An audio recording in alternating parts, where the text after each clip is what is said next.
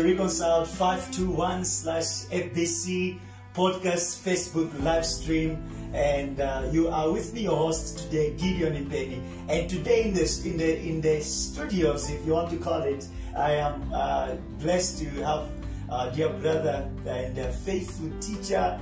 I've known him as a biblical counselor and a friend, Patrick. He's going to introduce himself to us as to who he is and what he does, and we're going to look through. He has actually written this book. He's an author of this latest book, COVID-19 Project. How was the church service? A must read for every Christian. This is a wonderful book. I got the chance to look into it and to examine it. Wow, a man who pays attention to detail. But he's going to tell us as to why this book. And first, maybe before we go to the book, let's get to know who is Patrick. Thank you very much. What a pleasure to be here for the first at Florida Baptist Church. Welcome, we brother. are happy just to see the buildings and just to be here. We are so glad. Wonderful. With my family. Yes. It's a blessing to have you. So tell us, brother, as to there are many books out there. Why this book? Yeah, just before we get there, I'm Patrick Mabubuni. I'm a reformed Christian husband, so I'm summarizing in that statement. So yeah, the question why this book? There are so many books, like you said, on expository preaching, great books out there. But as I was growing, I started to read books on expository preaching, and I know we'll come to that question, but I think just to start to read books like the one by John James, this one, in my early Christian life, people could see that there's passion for preaching, and somebody was at Christ Seminary gave me this book, Expository Studying. I love the heading, Expository Studying. Yeah, so I started to just to read it, and I remember when I was doing some photocopies of the 12 principles of expository preaching that John James was just explaining, and it started there. Just that knowing those principles, and then as I'm reading the Bible, to say, oh, by the way, there is this principle, and they were starting just to stir some interest in expository preaching. Those are the earliest. Early 1990s. Wow. Yes. Wow. I became a Christian in 1999. Yes, back in Venda. Yeah, so I was having a Venda Bible, Chivenda Bible. Yes. Not any other commentaries except the teachings by John MacArthur. All right. Yes. So okay. By then I will re-preach John MacArthur for a long time. Yes, from 2001, being a pastor at Muridani Baptist Church. Yeah, so I was re-preaching John MacArthur, and just I was starting to see, there is topical preaching, and there is expository preaching. Just started to get to see those concepts. Wow! So it is from those early days of 1999. Yes. You get the exposure of what expository preaching is all about. So tell me, as to here you are in Venda that time, what has been the reception? Why do you think Africa needs such kind of teaching and preaching? Yeah, we need expository preaching, to be specific. Last year, before, even early this year, before the lockdown, it was sort of a havoc to say that there are things which are being done in church because of misinterpretation of the Bible. There are so many things. People are eating grass. People are drinking petrol. So many things. And when you start to get to listen to those clips, it's just misinterpretation of scripture that leads to those applications. So we do have a great need of expository preaching in Africa and the whole world. Yes, so there's a great need for that. Maybe coming to the book as well. Yeah, there's a great need for that. And why this book? if I may get there. Yeah. Yeah, what is it different that I'm bringing, because there's so many books out there. Yeah. Yeah, so like I'm saying, I've read a lot of, a number of books on expository preaching, and what I was getting, I got principles. Okay. On hermeneutics. Yes. Yeah, you get principles. You get to another book, principles. Yes. But yes. I could sense we need examples, man. Excellent. We need some models. Yes. Can we find a book where we just get a passage and you just highlight maybe some few principles and then you take us through to say, guys, now let's dig in. Here's a passage, how do we observe? Then you start to dig in. So basically, there is a need for models of expository preaching in Africa. Almost in every pulpit, that's my prayer, that we can find pastors who are modeling expository preaching. So hence this book. It's all about, there are good books out there on expository preaching, but this book, the contribution of it, modeling of expository preaching. Excellent. I've had the opportunity to read this book and to see as to what Pastor Patrick is saying here in terms of the modeling, and I have to tell you that this man pays attention to detail in such a way that it's a book that, as he's putting, everyone must read this book. But then maybe to you as you are listening there, and also from the author's mouth, every author, even as we see in the Bible, every author has got an audience in mind as they write, as they pen the book. Who did you have in mind? You've told us the motivation why you decided to write this book as to the need in the church in Africa. But your initial stages, who were your targeted audience? Yes, in my introduction, that is the question that I answered, to say, who's my primary audience of this book? And yeah, South Africa, to be specific, we are known as a Christian country, but if you go deep to say, are you really a Christian? You find that we will find the so-called professing Christians. People who say, I'm a Christian, but they're not sure. I was one of those. Before 1999, I was in the church. I will not tell the name of the church, but I was in a church. I described myself to be, I was one of the busiest bee in the church. Wow. Genuine. And usher, preaching, choir, everything. I was on, but it was only the zeal without knowledge. And if somebody were to ask me then to say, are you a Christian? I'll say, yeah, definitely yes. But I was not a genuine Christian. So the audience is the people that I identify with, the people who are so into the church, not necessarily in a saving relationship with God. Wow. They want to know the truth. Yes. But they're not there. They don't know even the gospel. But they don't miss a Sunday. And just maybe to be more biblical and to put it into context. Yes. We have an example in Acts chapter 8 of the audience that I was thinking about as I was writing. This is the Ethiopian eunuch. Yes. Acts chapter 8 from verse 26. And this is the person. This is a representation of so many people out there in Africa, in all other continents. This is a description of so many people who are going to the church. They don't miss a Sunday, but there's something important lacking. And we read from verse 26, Acts chapter 8, from verse 26. It says, now an angel of the Lord said to Philip, rise and go towards the south, to the road that goes down from Jerusalem to Gaza. This is a desert place. And he rose and went. And there was an Ethiopian, a eunuch, a court official of Candace, queen of the Ethiopians, who was in charge of all their treasure. He had come to Jerusalem, imagine it was a distance, to worship, going to every Saturday, going to Jerusalem. Yeah. And verse 28, and was returning seated in his chariot and was reading the prophet Isaiah. And the Spirit, the Holy Spirit, said to Philip, "Go over and join this chariot."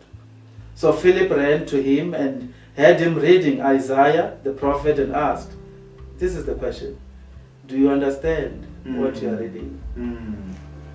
That's the question that so many people are reading. I remember I met another lady, she said, I read the whole Bible, but I cannot tell you a single thing about the Bible. I read it all, but as I'm talking to you, I cannot tell what is it that I learned from that reading. Understanding. So there are so many people. Even last week, this is the question that is a soul bothering question. People want to understand the Bible. People want to know the gospel. So here's an example, and let's read. And it says in verse 31, and he said, how can I unless someone guides me? I need a guidance. Yes. I need somebody to explain. And invited Philip to come up and sit with him. So this is the story. That there are so many people out there. This is a big, I mean, it's a big challenge for pastors. There are people who want to know the gospel, who want to know the truth.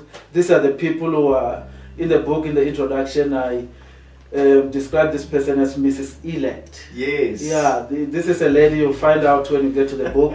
It's a lady who wanted to know the truth. In the introduction, for quite a long time, this is a true story.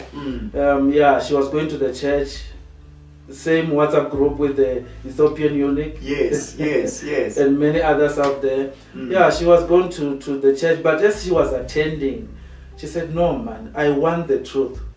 It just came into her spirit to say, I want the truth. So there are so many people like Mrs. Elect in the book, like the Ethiopian eunuch, who want to know the gospel. Yeah, they're in the churches, they're there, they're so genuine in their commitment, but they don't know the truth. So as I was writing to the people, according to the Bible, they're elects, but they've not yet been called through hearing the gospel. Wonderful. You're putting it so well as we're looking into this passage in the book of Acts. One who is able to guide this Ethiopian eunuch who does not understand the word. And you've used, even at the beginning, the word expository preaching. You define that so well in your book. Just tell our listeners, because there are a lot of people who are out there, and some pastors who even presuppose that they are doing exposition, they are expounding, or they are preaching. But tell us, what is the difference between expository preaching and any other preaching? Topical. Yeah, expository preaching. This is the book. If I had money, I would buy a copy for every Christian. Lovely. Yeah, this book, God used this book as a launching pad for my desire for expository preaching, expository studying, a practical guide to preparing expository sermons by John James. He's here in South Africa. So let me start here. Expository sermons by John James. He's here in South Africa. So let me start here. John James, this is what I was reading back in the early 90s. I say, wow. Then I was reading, and it was my first time being introduced to expository preaching. And here the author is saying, I quote, preaching that re-preaches God's words is called expository preaching. The word exposition means a detailed explanation of something. You've probably heard a lot of sermons that were not a detailed explanation of anything. It's time to change that trend. In the words of John MacArthur, to preach expositorily means to preach in such a way that the meaning of the Bible passage is presented entirely and exactly as it was intended by God. Expository preaching is re-saying, I like that, what God said. This is a huge task. Getting to the book, I've explained this, I've quoted other authors in expository preaching just to tell us what is expository preaching. Let me get to, just to tell us what is expository preaching as opposed to topical. And it says here in the book, that is on page 31, what is expository preaching? Let me just read. That's an important question to answer, because the sad reality is that it is rare to find a local church where they genuinely believe in and practice the clarity, sufficiency, and authority of Scripture. Yes, it is rare to find faithful and diligent expository preaching of God's Word in many of the pulpits today. And listen to this. To believe and to talk about expository preaching is one thing, and doing it is another. Wow. So what is expository preaching? It continues. Expository preaching is the kind of preaching that exposes the one meaning of a text as intended by the biblical author, and apply it. You don't stop only by exposing the meaning, and apply it to our lives with clarity and strong conviction. Reference Nehemiah 8 verse 7. Yeah, so that's it. But I like to our lives with clarity and strong conviction. Reference Nehemiah 8 verse 7. Yeah, so that's it. But I like the definition also by John MacArthur and John Calvin, the next page. John MacArthur, then we'll talk from there. He describes expository preaching as the type of preaching that focuses predominantly on the text under consideration along with its context. In other words, for preaching to be expository, there must be the main text, very important, or passage of Scripture. And the main passage of Scripture must be understood in its historical, cultural, and literary context, not ours. Let's get to the one. I like the one by John Calvin. And in the same book, John MacArthur further explained that John Calvin understood preaching to be the explication of Scripture, which means the words of Scripture are the source and content of preaching. Excellent. Wow. So it's a huge task. It's re-saying what God said. So you go to the passage, it's foreign to us, and that's when you get to chapter 5 now of my book. So you start, it's foreign, it's a foreign land. I went to the Masters University.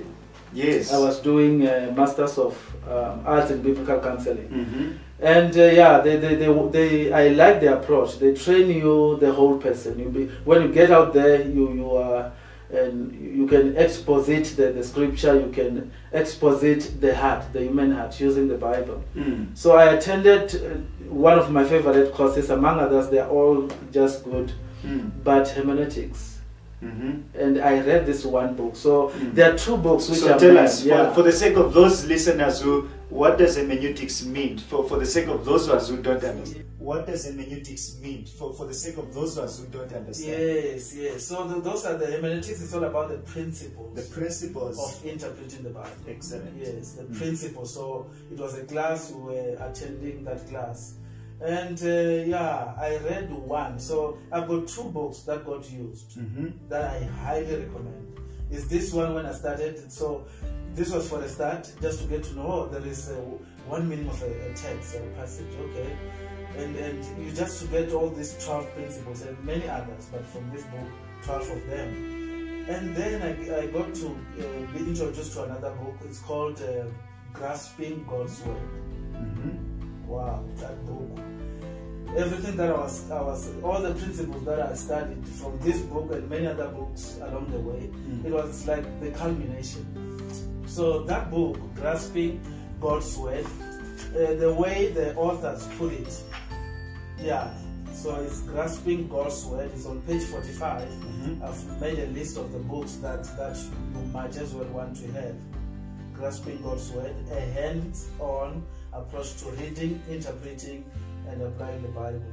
So they call it the interpretive journey. It summarized everything I studied over the years. So they're saying when you get to the Bible, there are two cities. So there is the city of the original audience, a hands-on approach to reading, interpreting, and applying the Bible. So they call it the interpretive journey. It summarized everything I studied over the years. So they are saying when you get to the Bible, there are two cities. So there is the city of the original audience. Yes, if it's in Ephesus, there is this city of Ephesus that we don't know. We must get to understand it. And there is our city, this side. And between these two cities, there's a river here.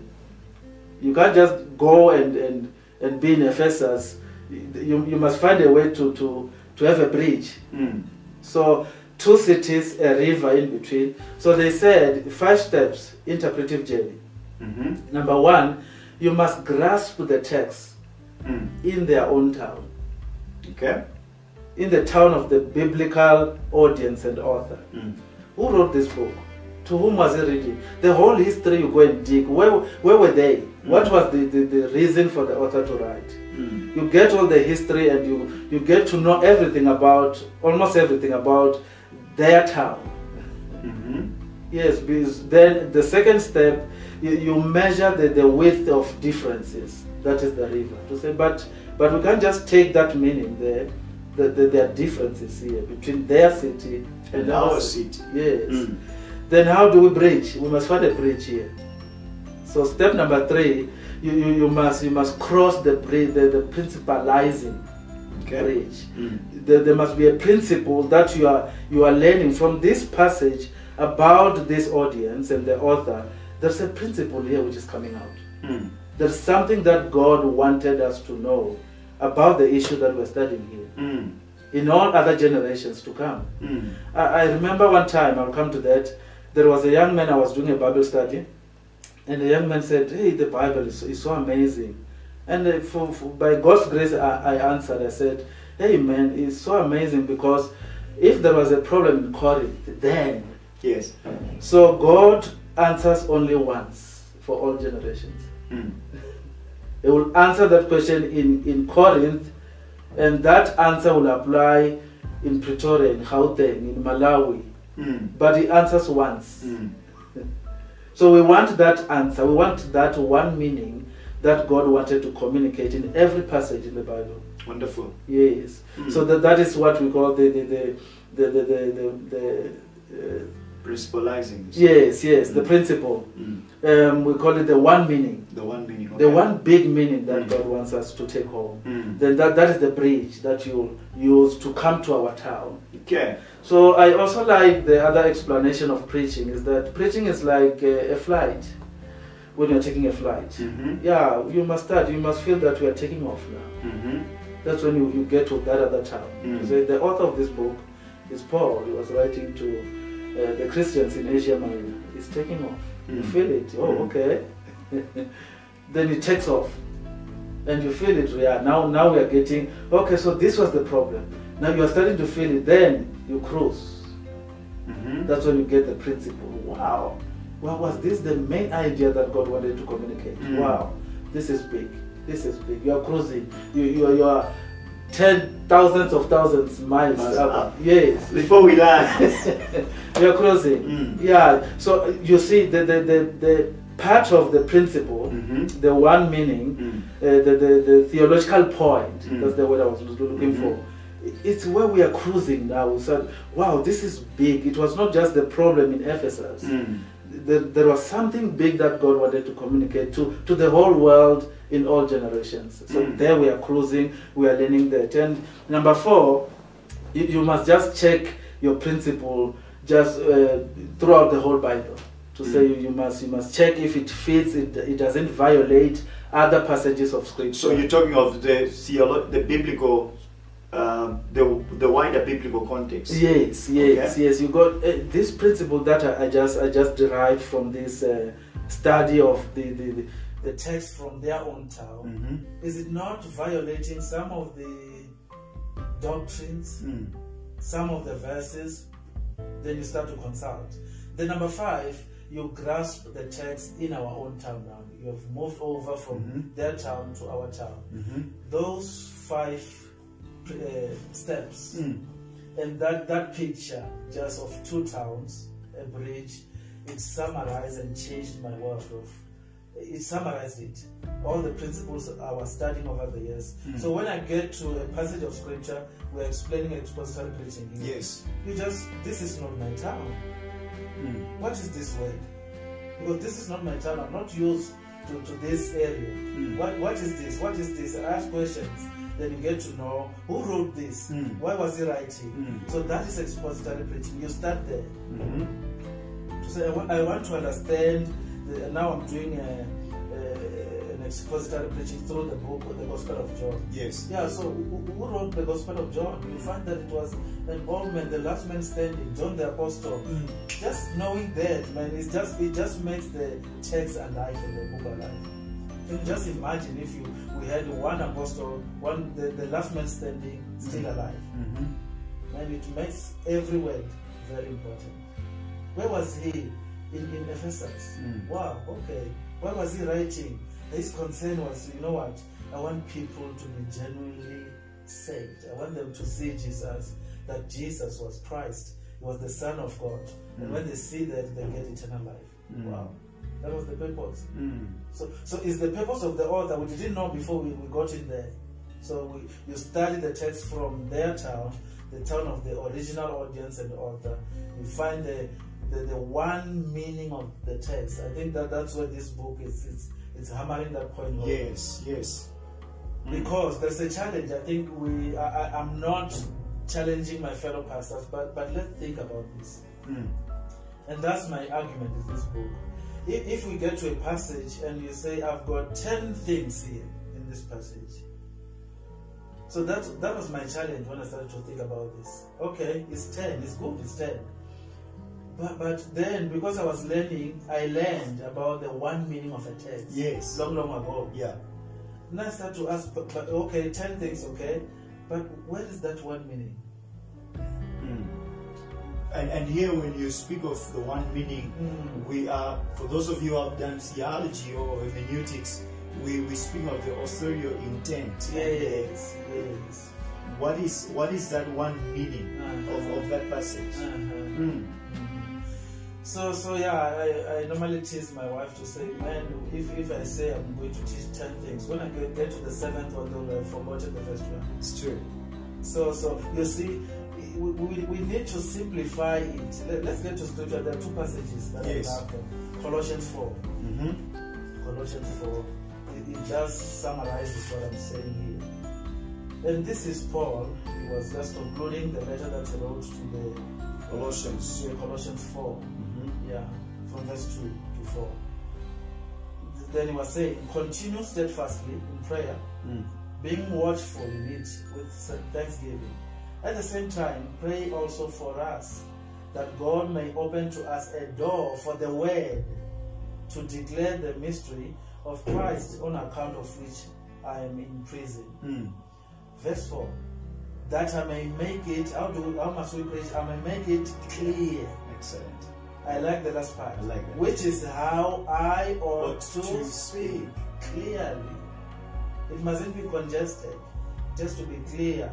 The young person in the hall, in the sanctuary, church, yes, must get it. Be able to get it. The older person who's now slower in understanding must get it. It must be clear. That was Excellent. Paul's prayer. I like that. So if I come, I say I've got 15 things in this passage. Okay. So it's not bad. Let me say that. I do it as well. So there are three main pillars. We're getting to chapter 5 now. So there are three main pillars of preaching. Some they will tell you, some they won't tell you. Number one is observation. So normally what I've seen, that's what I'm saying, as pastors, let's think about this and the prayer of Paul, the goal of Paul to be clear to every member who's coming, to every person who's coming to the church. So those 5, 3, 7 things that we see, I think they're more of part of observation. Yes. That's what we are seeing. Yes. We are seeing the plan of God. Yes. You are seeing the power of God. Yes, they're here. It's part of the observation. But then I think we must go a step further to simplify it. To say, after all these 7 things, from what we are observing, this is the main take home. All right. Okay. Yeah. Okay. To simplify it. To simplify it. And then we get to it to say, hey, the point here is that, like I'm doing an exposition in John, to say John chapter 1, the whole of it, the whole chapter of chapter 1. Yes. It's the author is calling us to say, come and see Jesus. Come and see. And he himself, John the Apostle, so we saw him. The word became flesh, and we saw him. We saw as apostles. And when you read it, the whole of it, it's all about the 4 disciples being called to, and one of them was skeptical. Jesus said, "Come and see, come and see." So it's all about seeing, and it's John, the old man, who saw visions. So the word "see" in John chapter 1 of the Gospel is very unique.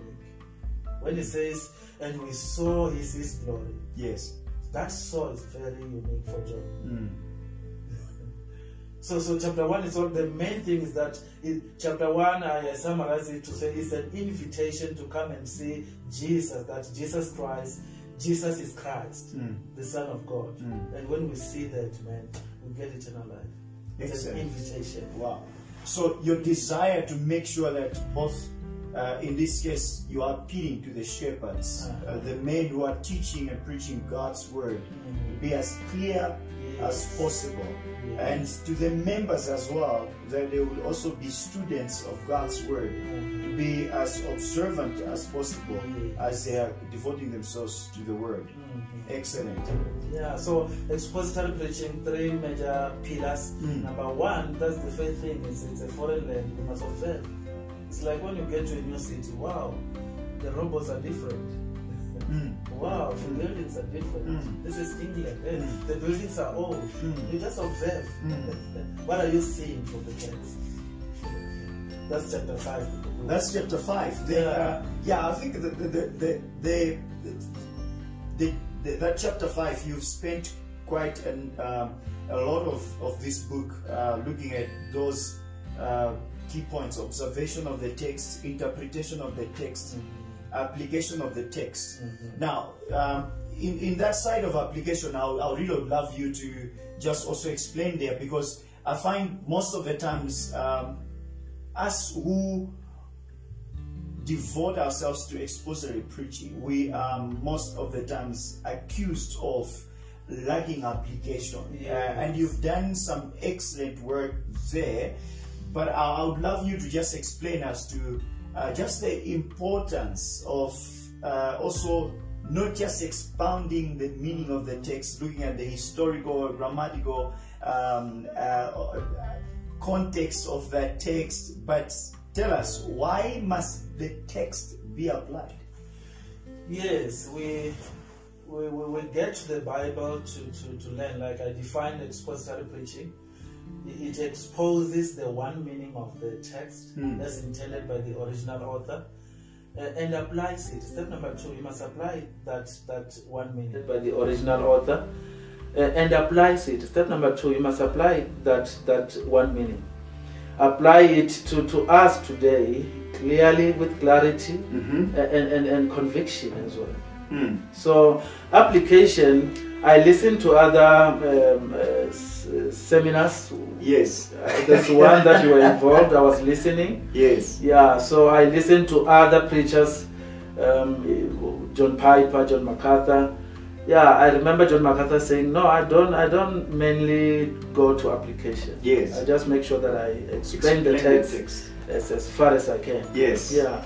So what I learned is that you read many books in expository preaching. They emphasize application as well. Living by the book is another book. Yes. Yeah, they emphasize the 3 phases of reading and studying and preaching the word of God. It's observation, it's interpretation, and application. So what I'm doing currently is, when you are studying, I'll take an example of John chapter 1. You see that the author himself John the Apostle, he's inviting us to say, guys, in the beginning was the Word. And the Word was with God, and the Word was God. And the Word became flesh, and wow, we saw Him.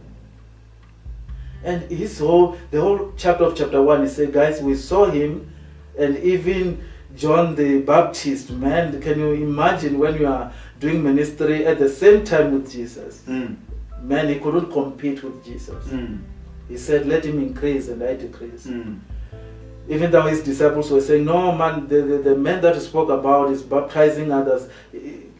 Can't we make sure that we baptize more than him? So they were in a spirit of competition. But John the Baptist, he couldn't compete with Jesus.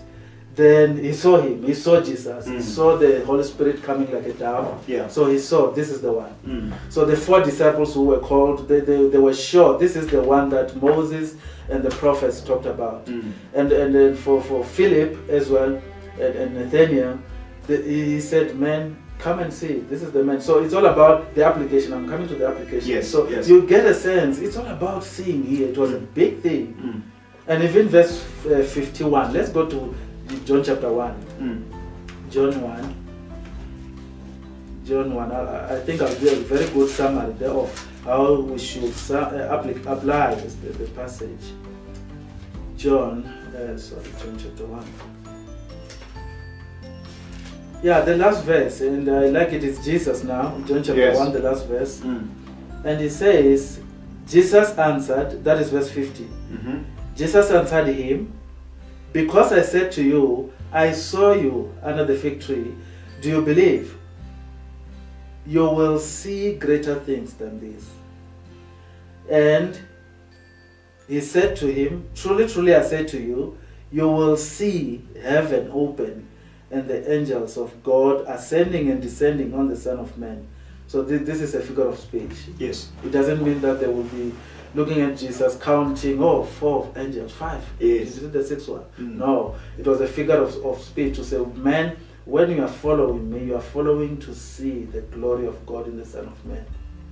That's the mission. When he speaks, man, when whatever he does, when they ask questions, the Pharisees and the Sadducees, man, the way he responds, can you imagine God answering a question in your presence? You will see the glory of God come, and you will see the glory, which is the glory of the only Son of God. So yeah, you see, now you come to the application. So it's a question of have you come to a place where you have seen Jesus? That you know what, this is the Son of God. As the pastors are preaching, do you come to a place where you say, wow, now I see Jesus? Because it's all about Jesus. So the application should be general enough to cover everybody. All right. Yes. Okay. So we say, yes, it must be general enough to cover everybody. Sunday school, the young people, young adults, parents, and our older people. So it's to say, guys, now here they call the whatever way you can phrase it. Have you can put it as a question. Have you come to a place where you say, you know what, I've seen Jesus in his glory? As I was attending here, man, from chapter 1 of John and chapter 2, when we get to the conversation of Jesus with Nicodemus, I'm seeing Jesus, man. Excellent. So that's on the part of application. Yes. I would like to take us back a little bit in the side of in that part where you speak a chapter, when you speak in, especially like when you come to page 101, page 100, as you are explaining about looking at the text and making grammatical observations. Yes.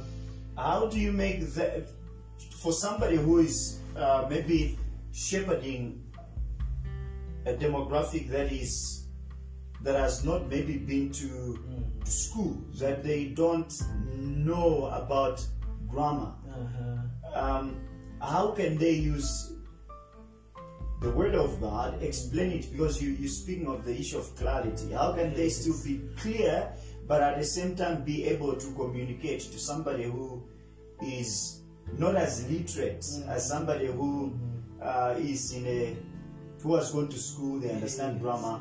Think of the pastor in the village who has a people who don't know about grammar, they say. If I heard you well, I think the best way to be clear is to go to the context. You explain you do even the word study in the context of the context. Yeah, to say, let me make an example. To say, here we are saying that the main point that the author of John chapter 1 is making is that he saw Jesus, we must as well see Jesus. The 4 disciples were called, they saw him, they were sure. So you can just take the context of John the author. This is the man who saw Jesus. He was with him for 3 years or 3.5 years. And who saw Jesus. He was with him for 3 years or 3.5 years. And Jesus went to heaven, but he saw visions when he was writing the book. You are doing a word study in the context of the Bible, around the author. Okay. Somebody can understand, wow. So normally I go to Revelation chapter 1. He said, I saw him. Can you imagine John? He was with Jesus. Jesus went to heaven. And then again for the second time, after some years, he saw him again. In his glory. All right. Yeah, so you are explaining it in the context of the author there. Somebody can grasp to say, wow, it's to see him that, well, he is Jesus in his glory. That's helpful. Without being technical. Yes, that's helpful. Yeah, that's helpful. Because like you're saying, I made a list of observation, but no, there are keywords. Maybe to answer that, when do we do the word study, for instance? When do you do the word study, go deeper? I remember when we were doing hermeneutics, advanced hermeneutics, and that question came to say, when do you do word study? Which word do you pick up in a passage to say, this one I'll take it for word study? And they said, if the word is unfamiliar to you, to say they're saying atonement. Atonement. What? Because you must explain as a pastor, what is atonement? It means you must go and dig it. Okay. Yes, a theological word. You just find the word redemption. No, redemption. This sounds loaded. I must know what it is. And the one that I like, a repeating word. You must be holy as I'm holy, because he who called us is holy. Holy, holy, holy. What is to be holy? So instead of doing a grammatical observation of every word. Yes. Like I did here, I was just sort of scaring the readers to say, this is a serious job. Yes.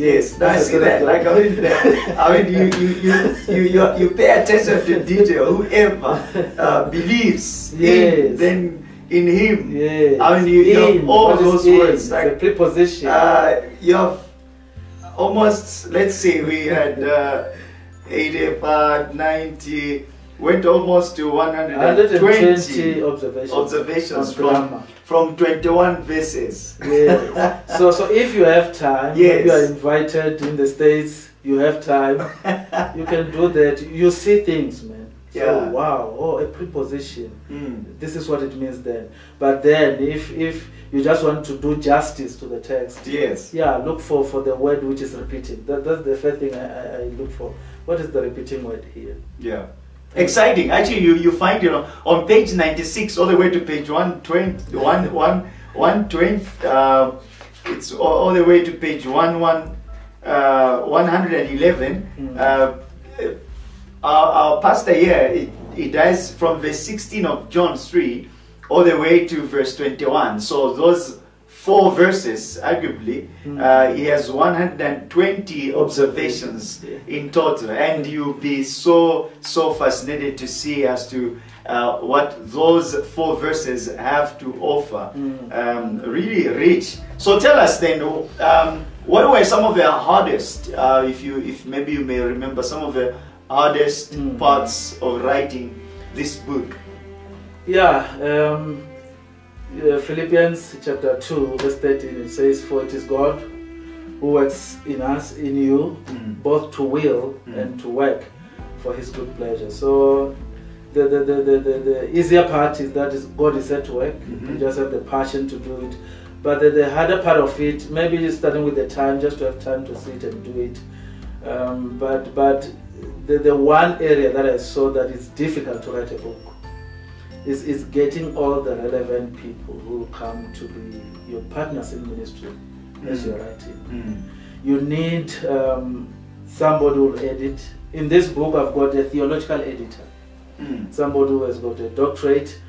And who is that somebody? It's Dr. Charlie Ramfumeze. Dr. Charlie. Yes. So when I write the whole junk, take it to Dr. Charlie, then he will, I love the dedication and the passion. He will check every verse. You say, man, here you missed it. Here, are you sure this verse means what you're saying? When it comes back, man, you'll sit down and correct almost every verse. And it has been double checked, the context, everything. Excellent. So you need that team, just to have that team. I was saying, this is just God. When God is affirming his work, you can see. So I've known Dr. Charlie for some time. In fact, he has been there when I was converted back then. We come from Venda, all of us. Wow. So he knows me. Even when I'm writing and I'm saying something, it's like he knows, oh, I know why he's turning to this direction. So he does the theological edit, and from there it comes back, I do the corrections. Then it goes to somebody who's an editor and a proofreader as well. You need that person. Then I've got another person who just came, and it was just a blessing from God. He's sound in doctrine, and he will also check the verses and the flow.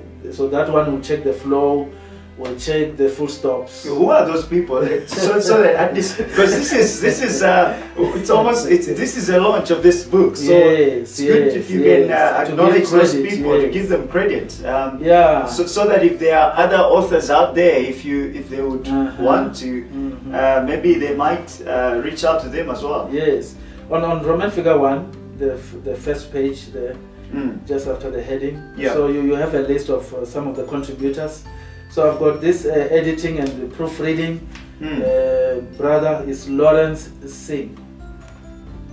So he's an independent proofreader and copy editor. So he's certified by Courtegate, London. So he was dealing with the documents for the universities where he was working. So he has got experience of dealing with high-level documents. So man, he edited it. He will say, take out this full stop. It must come after you have quoted the verse. As I was correcting, man, I'm growing as a writer. To say, wow, okay. Maybe somewhere I wrote, can somebody say amen? I'm writing. You say, no, that is not professional. Preaching, you are writing. So you love it. You love it. You want to make it more connected. Yes, can somebody say amen to that? I said, no. I said, wow. You'll feel the hurt, man. So, no, man, I love this phrase. But okay, you think about it. Yes. He doesn't dictate. He'll tell you the reason in brackets. Yes, to say, they've got their words in their own context to say this is whatever practice, or take it out. This shows that maybe you're not sure about what you're talking about. Take it out. They'll give you reasons for everything. And man, I've become a better author because of the people around. Amen. Wow. And man, I've become a better author because of the people around. Amen. Wow. Yeah, so that is the difficult part, and you don't do it in this space. So if God wants you to publish this book, will bring people who will come along and then be part of your writing, and come with one heart and one mind to advance the gospel of Jesus Christ. Amen. If you take this editing part to somebody who's just not a Christian, then you'll pay a lot of thousands of friends. So they just say, man, let's work together. And then another group of people is the people who will read your manuscript and make endorsement to say, we identify with the material. So yeah, we know you, and then we can endorse this. We can say we know you. We are praying for you so that you can have our blessing. And one of the endorsers is Pastor Gideon. Yeah, I did. He wrote. Read the book, and and that was a heartwarming endorsement, and Praise God, It man. was powerful. Yeah. Praise God, man. So tell me, which one And is you your... scared me, you guys, to say, because I was teasing my wife to say, these guys are saying good things about the book, it's fine. But they've overlapped to say, no, even the man, the author, want to say something about it. I said, should I call them to say, guys, take out that part? No, but my wife said, no, that's what they're saying. Yeah. Let's give them space. Yeah. So tell me, which one is your favorite chapter in this book? Yeah. And why? 2 chapters. Chapter 2, because of its significance. Mm-hmm. Chapter 2, it's answering the question, and this is one of the soul-bothering questions that people are asking out there. Mm. Yeah, to say, how can I be scripture-wise? Mm. How can I be scripture-wise? Mm. Yeah, so then, how can I know the Bible, to simplify? Yes. I meet people every now and then. I think even last week, somebody, we had a trip, we were working somewhere, and the lady said, I want to know the Bible. She just admired to say, hearing me saying, no, I'm reading the Bible. So, I want to know the Bible. Mm. And these are people who are going to church. Yes. But they're saying, how do you read the Bible? Now when I open it, it's a lullaby for me. I just go to sleep. Mm. Mm. Yeah. Yeah. So how can I be scripture wise? So my argument in chapter 2 is that to be scripture wise, you must start to read the Bible and study the Bible with the end in mind. Mm. As you are reading, it's not only for pastors. You are reading to get that one meaning. Mm-hmm. Yes. Mm. The closer you can go, as you are reading, okay, this book was written by Matthew. Okay, he has given a genealogy. You finish chapter 1, you can just pause and think. Mm. Then what does it mean? Mm. Or does it mean that Matthew is interested to, his audience is the Jews, so he want to convince them, tracing the genealogy? You're starting to think now. Mm. You're getting closer to the one meaning that Matthew is communicating. So we must read and study the Bible with the end in mind. And the end in mind is expository preaching. The challenge then, expository preaching is rare. Mm. You see now the dilemma. Yeah. So that's why I'm pushing that with this book, maybe, and that's the prayer, many pastors who are preaching, they can be convicted just to start to be diligent Mm-hmm. in the preparation, and also to feel that they're accountable to God, to say exactly what he said in every verse, in every passage. Wonderful, man. Yes. No, So expository preaching Uh-huh. is not only for the one who's going to preach, Yes. also the listener. Because when you know what it is and you are testing it every Sunday, then you get to read the Bible with that desire to get it as well. Yes. Yes. So you can be scripture-wise if you are reading with the end in mind. I want to get to the meaning of what this passage means. Not only one verse, Mm. which motivates me. Wonderful. Meaning. Yes. Wonderful. So let's get to this. What is the preferred method that your readers and those who are interested in this book, how can they get in touch with you? Yeah. Where can they find this book at this point in time? Yeah, another challenge, the challenge of self-publishing. So it's a challenge to get the book all the corners of South Africa. So we are working on the distribution channel of the book. Okay. But if you want to get updates, it's through the author. You can check with me. Okay. Yeah, on Facebook I'm available. You can catch me there. Yes. I think I'm active. Yeah. My email address as well. It's available. My cell number is 084 350 9851. Okay. And also one other avenue that you can get updates. It's Facebook in the main, and also my blog. Okay. www.patricknemabubuni.com. Okay. Yeah, Twitter I'm there, but I'm not active. All right. Yeah. So we'll make those details. You can see them running down here. You can check those details, and you can be able to get hold of Patrick. But also you can check, as well as we've tagged him in this live stream, as you check on his Facebook page. We will have some copies here at Florida Baptist Church bookstore. I do have 10 copies here if you are interested in one. One for yourself. if you know a man somewhere else who is devoted to the preaching of God's word, or you desire them to mature and to grow and to do better, to continue to be faithful, then this is a book that they would also love if you buy for them as a Heritage Day present. Wonderful. Any last remark from you? Yeah, the point that I'm trying to drive home is that as goes the pulpit, so goes the congregation. So the pulpit is very serious, not only for the pastor, but also for the congregants. It's serious. You must pray for it, because whatever happens on the pulpit, it determines our direction of life as well. Amen. As goes the pulpit, so goes the congregation. What a wonderful way to finish our episode in this day, as we were looking at this new book. We officially launched it, and you can get it.